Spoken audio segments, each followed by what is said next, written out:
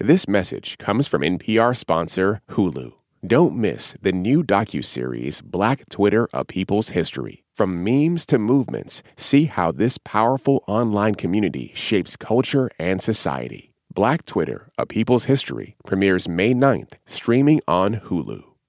An important note to our listeners. Later in this episode, we discuss rape in the context of slavery.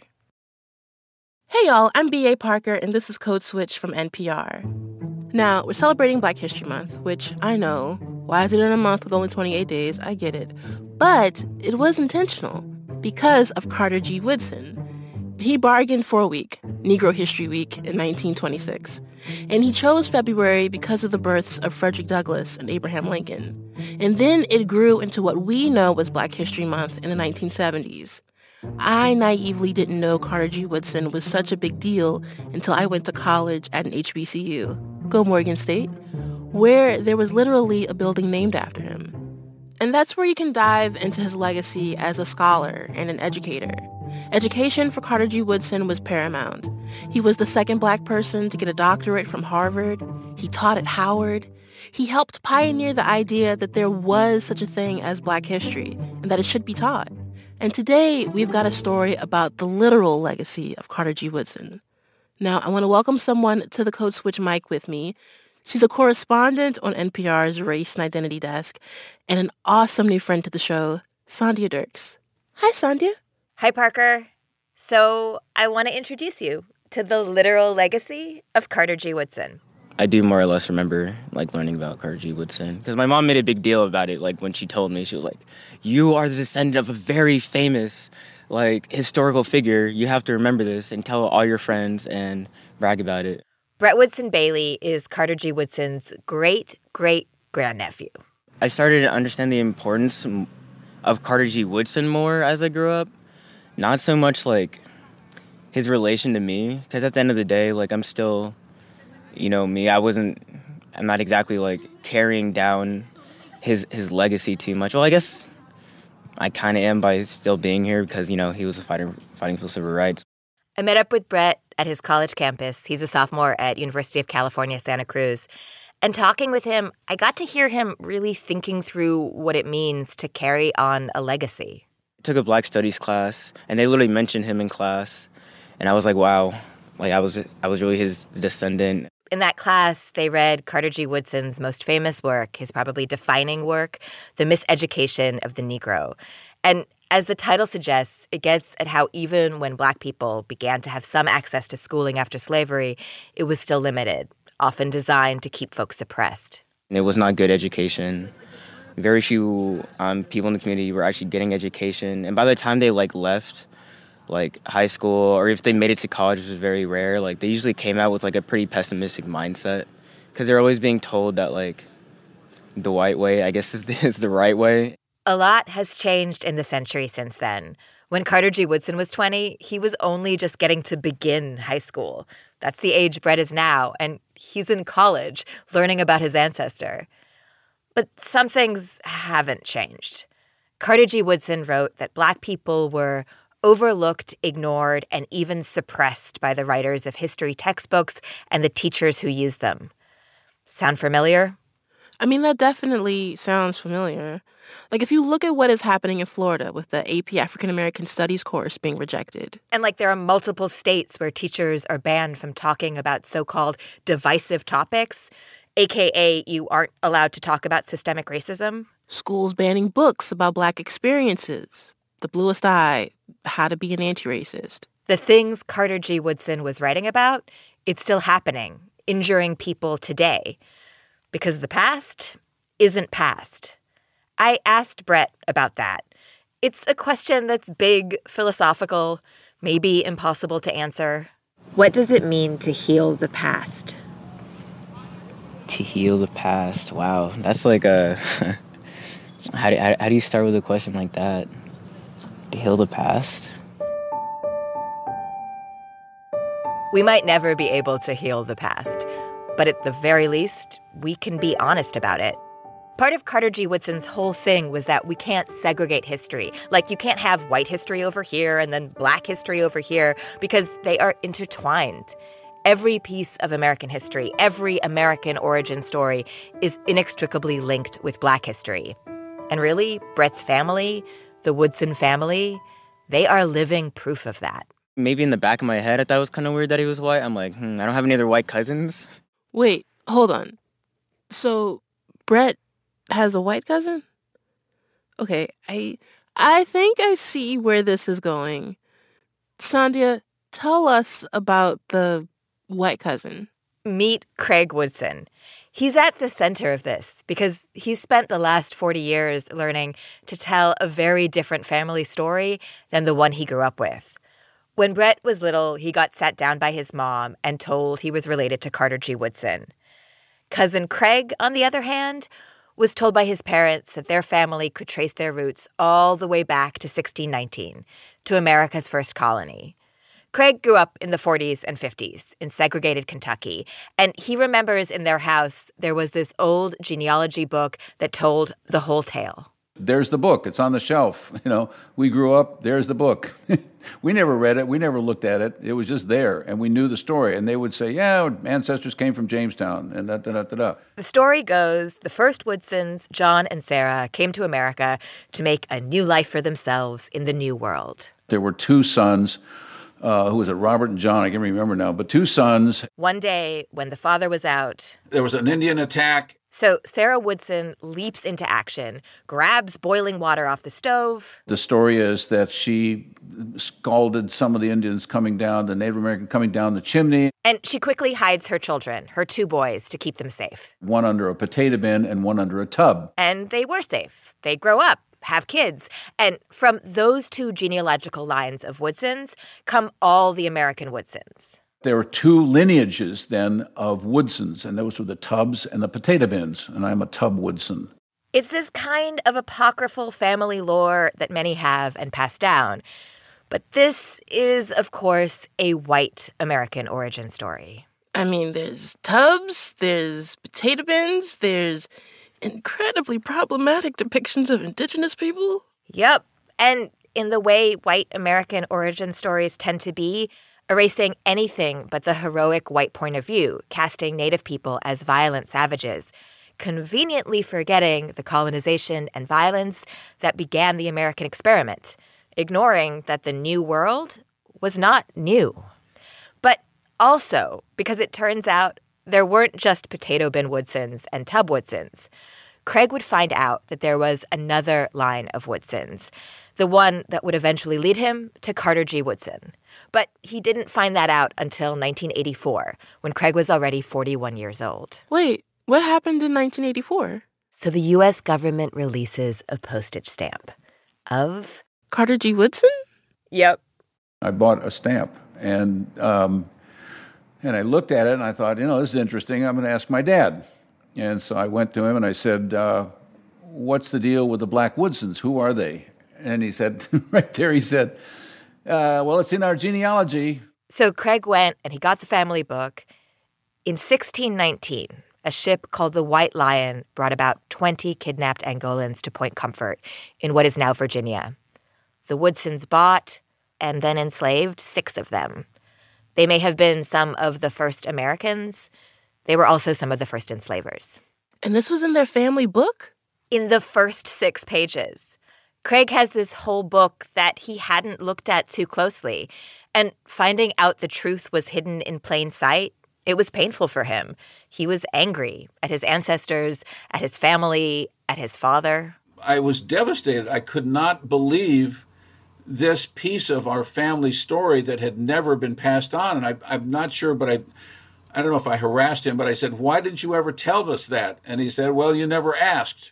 To understand how this all affected Craig so profoundly, I think it helps to know a little bit about him. So Craig is a musicologist. He has this whole past life as a drummer. He played with Linda Ronstadt, and in the late 60s, he was part of this famous experimental avant-garde psychedelic rock band called the United States of America. But his field of study, his real passion, is African drumming. He had actually just gotten back from doing fieldwork in Ghana when he found that stamp. Oh, Sandhya, You're describing a very specific kind of white man that sounds like he's come out of an Atlanta episode. I mean, Craig is a character for sure. It's really giving that TikTok meme, you are friggin' African Americans plus Mark. Mark. You know what I'm saying? Which I'm rocking with Mark because Mark is rocking with us. He is kind of that guy. He's kind of the guy who's invited to the cookout, and he'll come, bring 5 side dishes, and talk your ear off.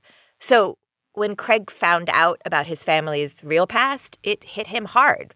A lot of his friends and colleagues were Black. His first impulse was to hide the truth, just like his family had for so many years. I didn't want to be the person where everybody turns around and say, oh, really? kind of thing. Like, is that who you really are? Is that who your family really is? You're one of them kind of thing. And I just didn't want to be associated with slavery. I didn't want to have that name a part of me. And there was no way I could get around it. And I didn't want to face that. And that's what ultimately brought me to say, I've got to face it. After months, he finally worked up the courage to tell this horrible part of his family story. Not just horrible, like the most horrible thing that you could ever tell someone in the Black community, that your family not only were slave owners, but huge slave owners and the first slave owners, the first enslavers in this country. Okay, I've got to say, it seems like he's giving himself a little too much credit. It's new information for Craig, sure, but if I'm looking at Craig, like, I already know. Maybe that's why when he finally told one of his closest friends, a Black woman, also a musicologist, named Betty Cox, she was really not surprised. And I said, Betty, I got to tell you something. I'm getting emotional just thinking about it. Phew. I told her the story, and without batting an eye, in her beautiful way, she said, wow, that's interesting. My best friend is Aileen Woodson. And I thought, wow, that was easy. And then she said, you want to talk to him? And her husband's Edgar. He's related to Carter G. You want to meet him? Just like boom, boom, boom. So that was it. It's a crazy chain of coincidences and connections. Craig's good friend was Betty. Betty's best friend was Aileen Woodson, who was married to Edgar Woodson, who was the grandnephew of Carter G. Woodson. Within 15 minutes or so of me telling her, I'm standing there talking to Edgar. And, yeah. Why do you think it makes you so emotional to remember that? It's powerful. It's one of the most powerful things that ever happened in my life. When you realize something is so easy once you confront it. They sat, they had tea, they talked for hours, and it led to this long-term friendship. At a certain point, Craig became Cousin Craig, not just to Aileen and Edgar, who have now both passed, but to their daughter Adele Woodson Bailey.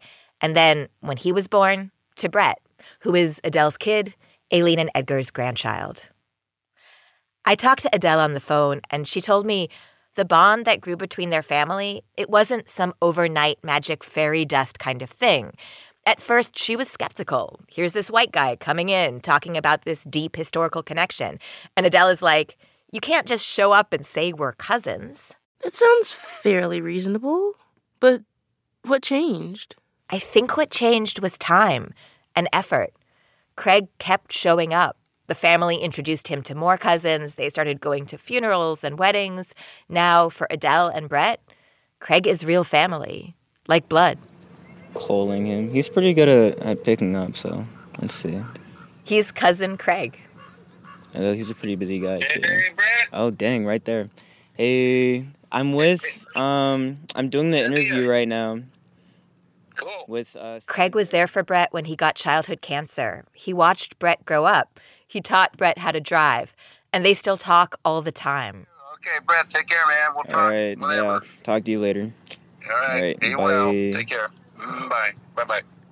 By the time Brett was born, Craig had already been part of the family for almost 2 decades.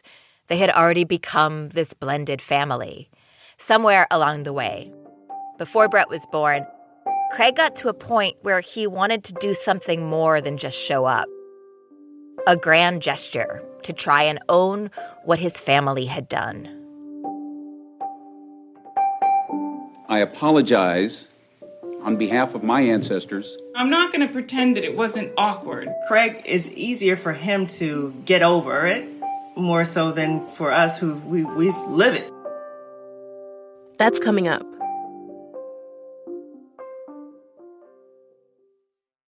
This message comes from NPR sponsor Hulu with Black Twitter, A People's History from Onyx Collective and Hulu. Directed by Prentice Penny, Black Twitter, A People's History tells the story of how Black voices found a new home online and blossomed into a force for change while laying down some hilarious tweets along the way. From the memes to the movements, see how this powerful community shapes culture, society, and politics. Black Twitter, A People's History premieres May 9th, streaming on Hulu. This message comes from NPR sponsor Discover. Here's a familiar situation. You have a question about your credit card. You call the number for help and can't get a hold of anyone. If only you had a Discover card. With 24/7 U.S.-based live customer service from Discover, everyone has the option to talk to a real person anytime, day or night. Yep, you heard that right, a real person. Get the customer service you deserve with Discover. Limitations apply. See terms at discover.com/creditcard. Last year, over 20,000 people joined the Body Electric study to change their sedentary, screen-filled lives. And guess what? We saw amazing effects. Now you can try NPR's Body Electric Challenge yourself. Listen to updated and new episodes wherever you get your podcasts. Parker. Sandhya. Code Switch. Now, Sandhya, when we left off, Craig Woodson, a white descendant of enslavers, became close family with the Black Woodsons, the descendants of the people his family enslaved, starting with Edgar and Aileen Woodson. So after a decade of becoming this family, Craig had this idea. I got to the point and I said, I would really like to make an apology on behalf of my ancestors to, your family. Craig had independently apologized to Edgar and Aileen and other cousins, but he felt like something more was needed. I felt so horrible that this has been a part of my upbringing and I never knew it. But I wanted to make it a more public, family-wide, with all my relatives around and everybody around so that we all acknowledged it. He wanted to do something ceremonial. He wanted to take responsibility for the sins of his forefathers. Sandhya, I don't know about this. It sounds okay in theory, but it makes me itchy. It definitely feels like it has the potential to be capital P problematic. I think it's important to note that Craig approached Edgar about this, and he and Edgar really planned it out together. And the Black Woodsons were really receptive to the idea. Some of the white Woodsons, on the other hand, here's Craig's sister-in-law, Joan Woodson. I remember a great deal of awkwardness. I don't think we, our family said this, but we maybe thought it or felt it. Okay, are we going to be going there and then everybody's going to be yelling and screaming us as white people? And they said, we don't know whether we want to do that. And Craig said, I don't think it's going to be like that. I said, it's not going to happen. And they didn't quite believe me, but they showed up. Everybody showed up. So where did they show up?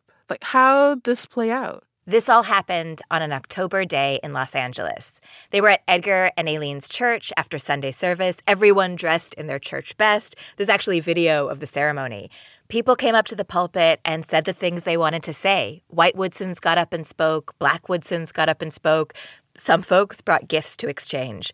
Craig's sister brought a clock made of light and dark wood, intricately fit together.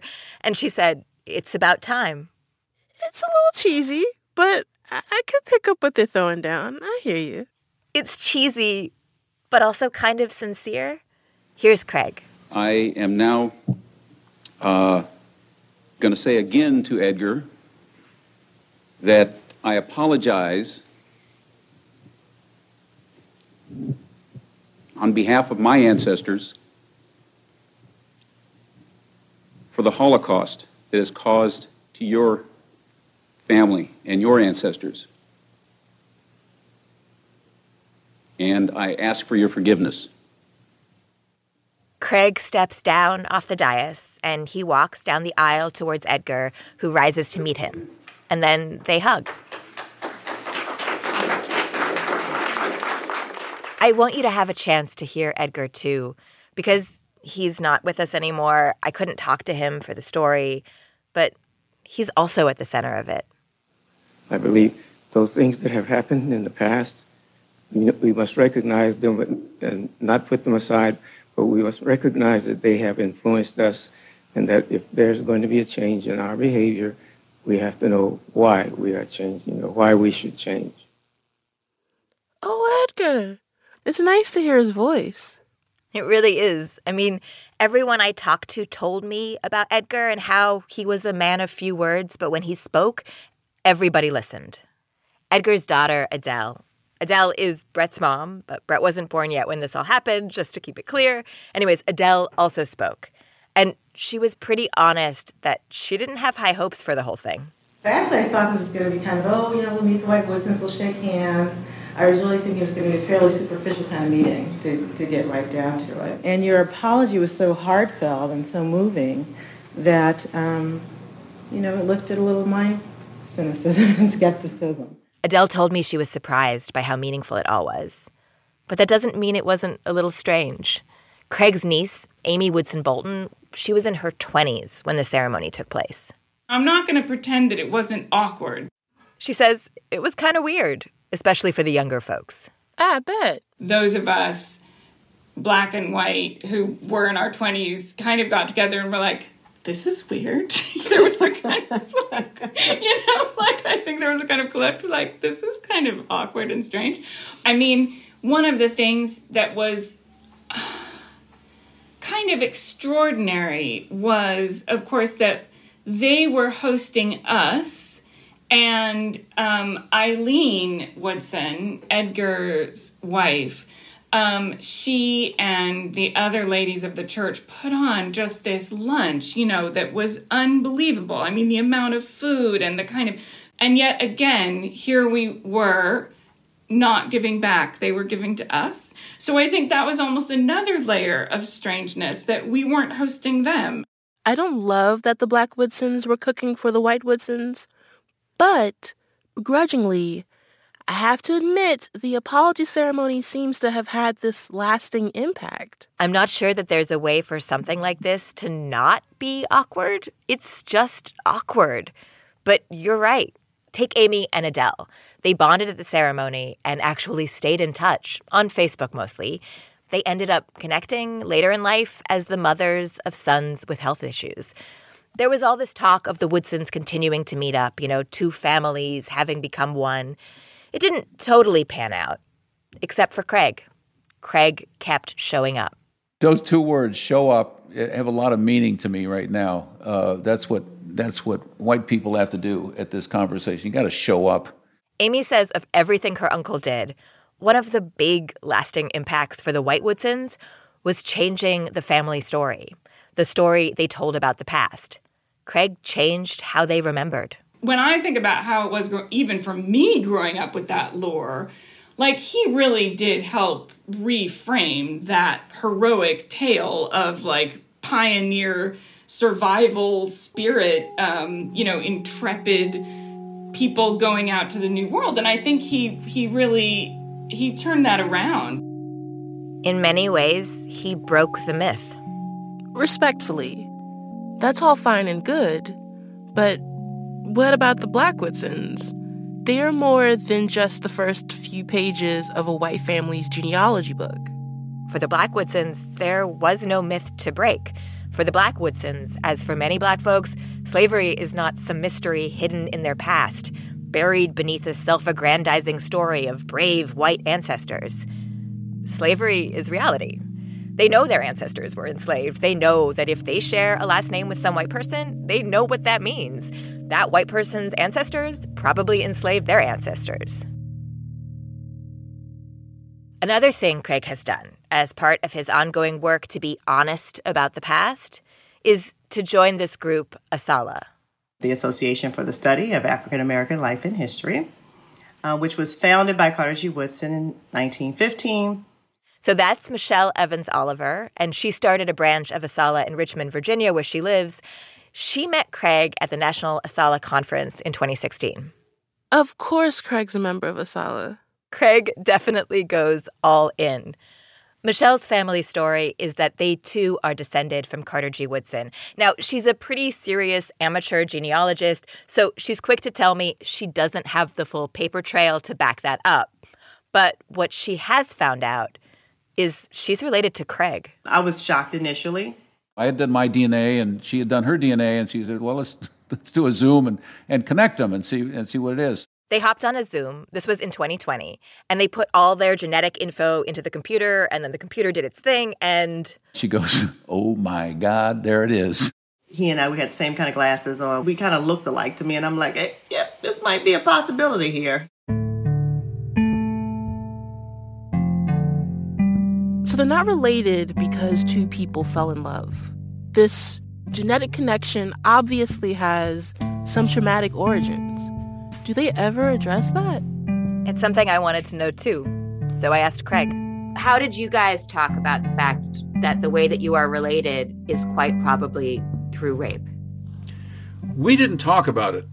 We know what happened. It probably is another level that I haven't probably attached myself to, in any depth in front of. But I got to think about it, because I don't think it's really come up in a conversation with Adele. It didn't come up in a conversation with Edgar or Eileen. I just don't think it was there. Even for Craig, who wants to bring everything to the surface, this part is hard. It's not that it's not hard for Michelle. It's just it's not something she has the choice to ignore. Is it real? Is it true? It has to be, especially when you look at Craig and you're like, he's a Woodson, I'm a Woodson. How did we get to be Woodsons? Especially when she's trying to do her genealogy. You have to really find out who enslaved your family in order to find out. You can find out who your father was at that point, if who your grandfather was, if he was white.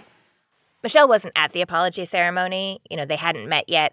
But on the Zoom call where they found out they were related, Craig made a personal apology to her. And Michelle appreciates it.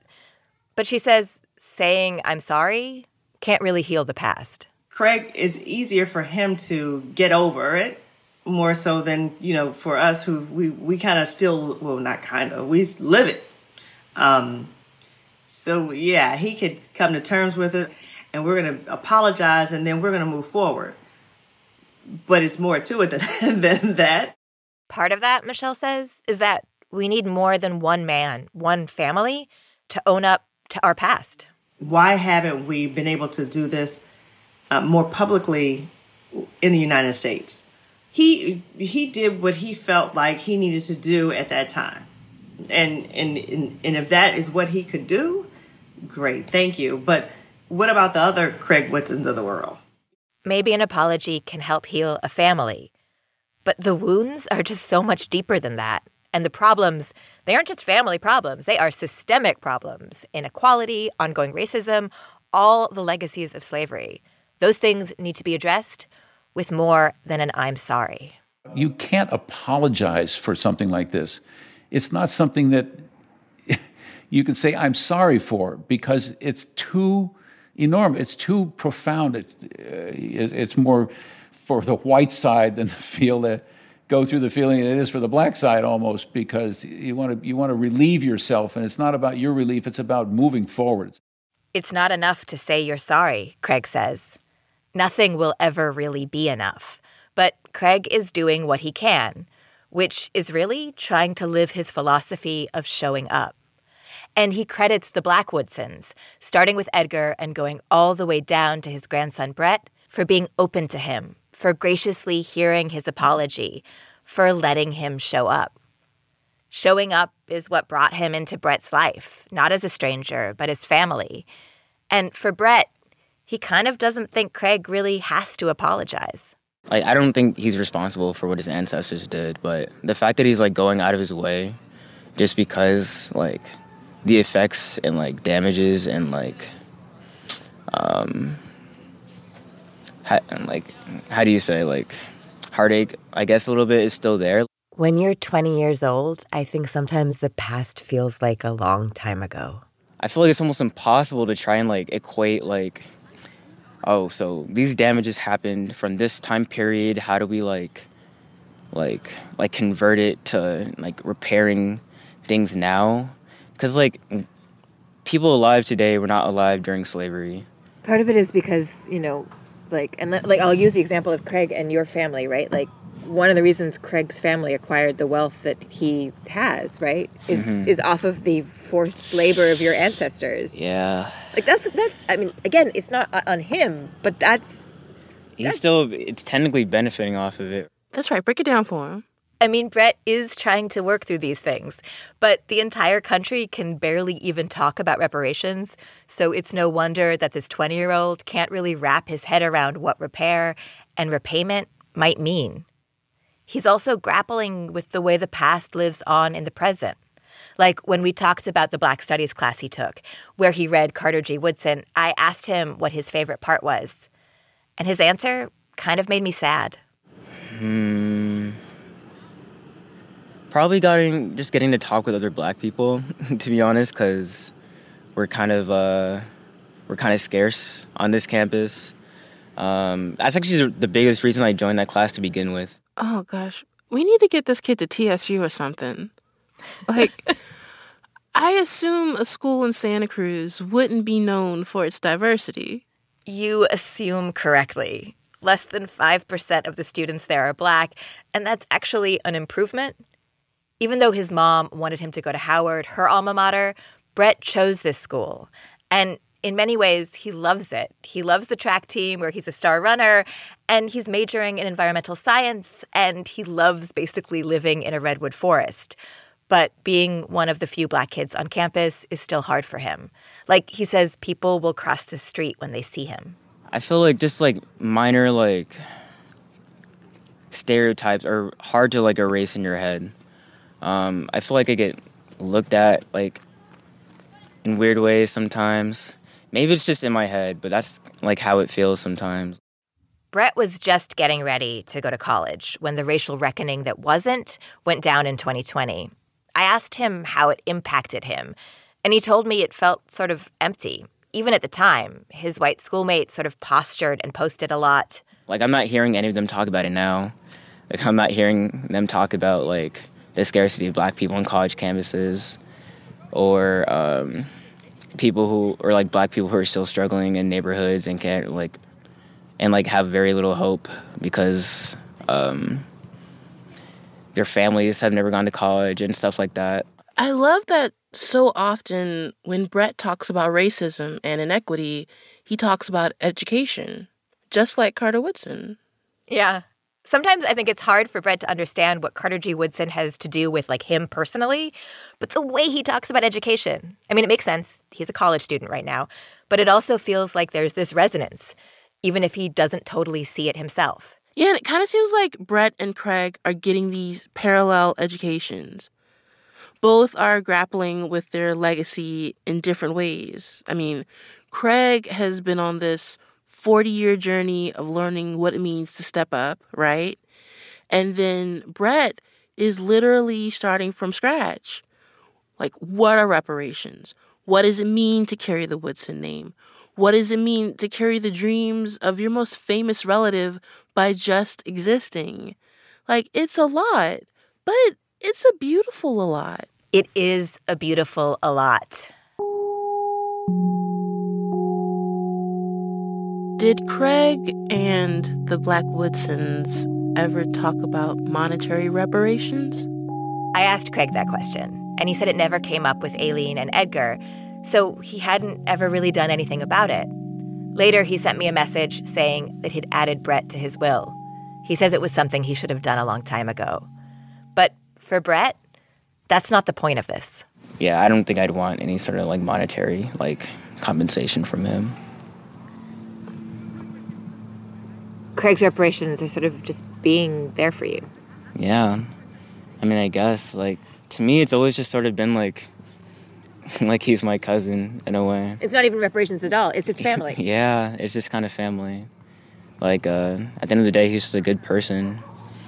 If you could view it as him making up for his ancestors, or you could just view it as him being like a good cousin. I guess it depends on the way you frame it.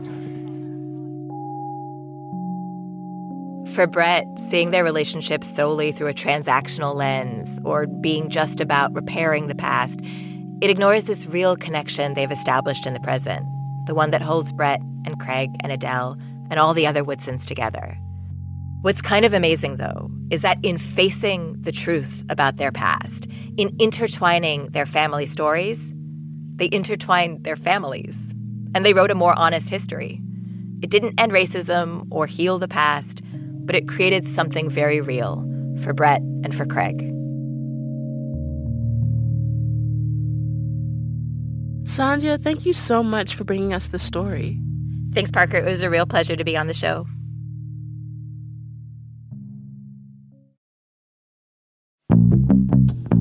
And that's our show. I just wanted to give a quick shout out to our Code Switch Plus listeners. We appreciate you and thank you for being a subscriber. Subscribing to Code Switch Plus means getting to listen to all of our episodes without any sponsor breaks. And it also helps support our show. So if you love our work, please consider signing up at plus.npr.org/codeswitch. You can follow us on Instagram at NPR Codeswitch. I'm at Aparkis Farce. This episode was produced by Kumari Devarajan with help from James Sneed. It was edited by Dahlia Murtada and fact-checked by our intern, Olivia Chakoti. Shout out to the rest of the Code Switch fam: Christina Kala, Jess Kung, Deepa Modasham, Courtney Stein, Verlin Williams, Karen Grigsby Bates, Lori Lizarraga, Gene Demby, Steve Drummond, and Ellie Johnson. I'm B.A. Parker. Hydrate. This message comes from NPR sponsor Vuori, a new perspective on performance apparel. Clothing designed with premium fabrics, built to move in, styled for life. For 20% off your first purchase, go to vuori.com/NPR. Support for NPR and the following message come from Rosetta Stone, the perfect app to achieve your language learning goals no matter how busy your schedule gets. It's designed to maximize study time with immersive 10-minute lessons and audio practice for your commute. Plus, tailor your learning plan for specific objectives like travel. Get Rosetta Stone's lifetime membership for 50% off and unlimited access to 25 language courses. Learn more at rosettastone.com/NPR. In this country, some truths aren't self-evident. In NPR's Black Stories, Black Truths, a collection of stories as wide-ranging and real as the people who tell them, we celebrate the Black experience for all its soul and richness. Search NPR Black Stories, Black Truths wherever you get podcasts.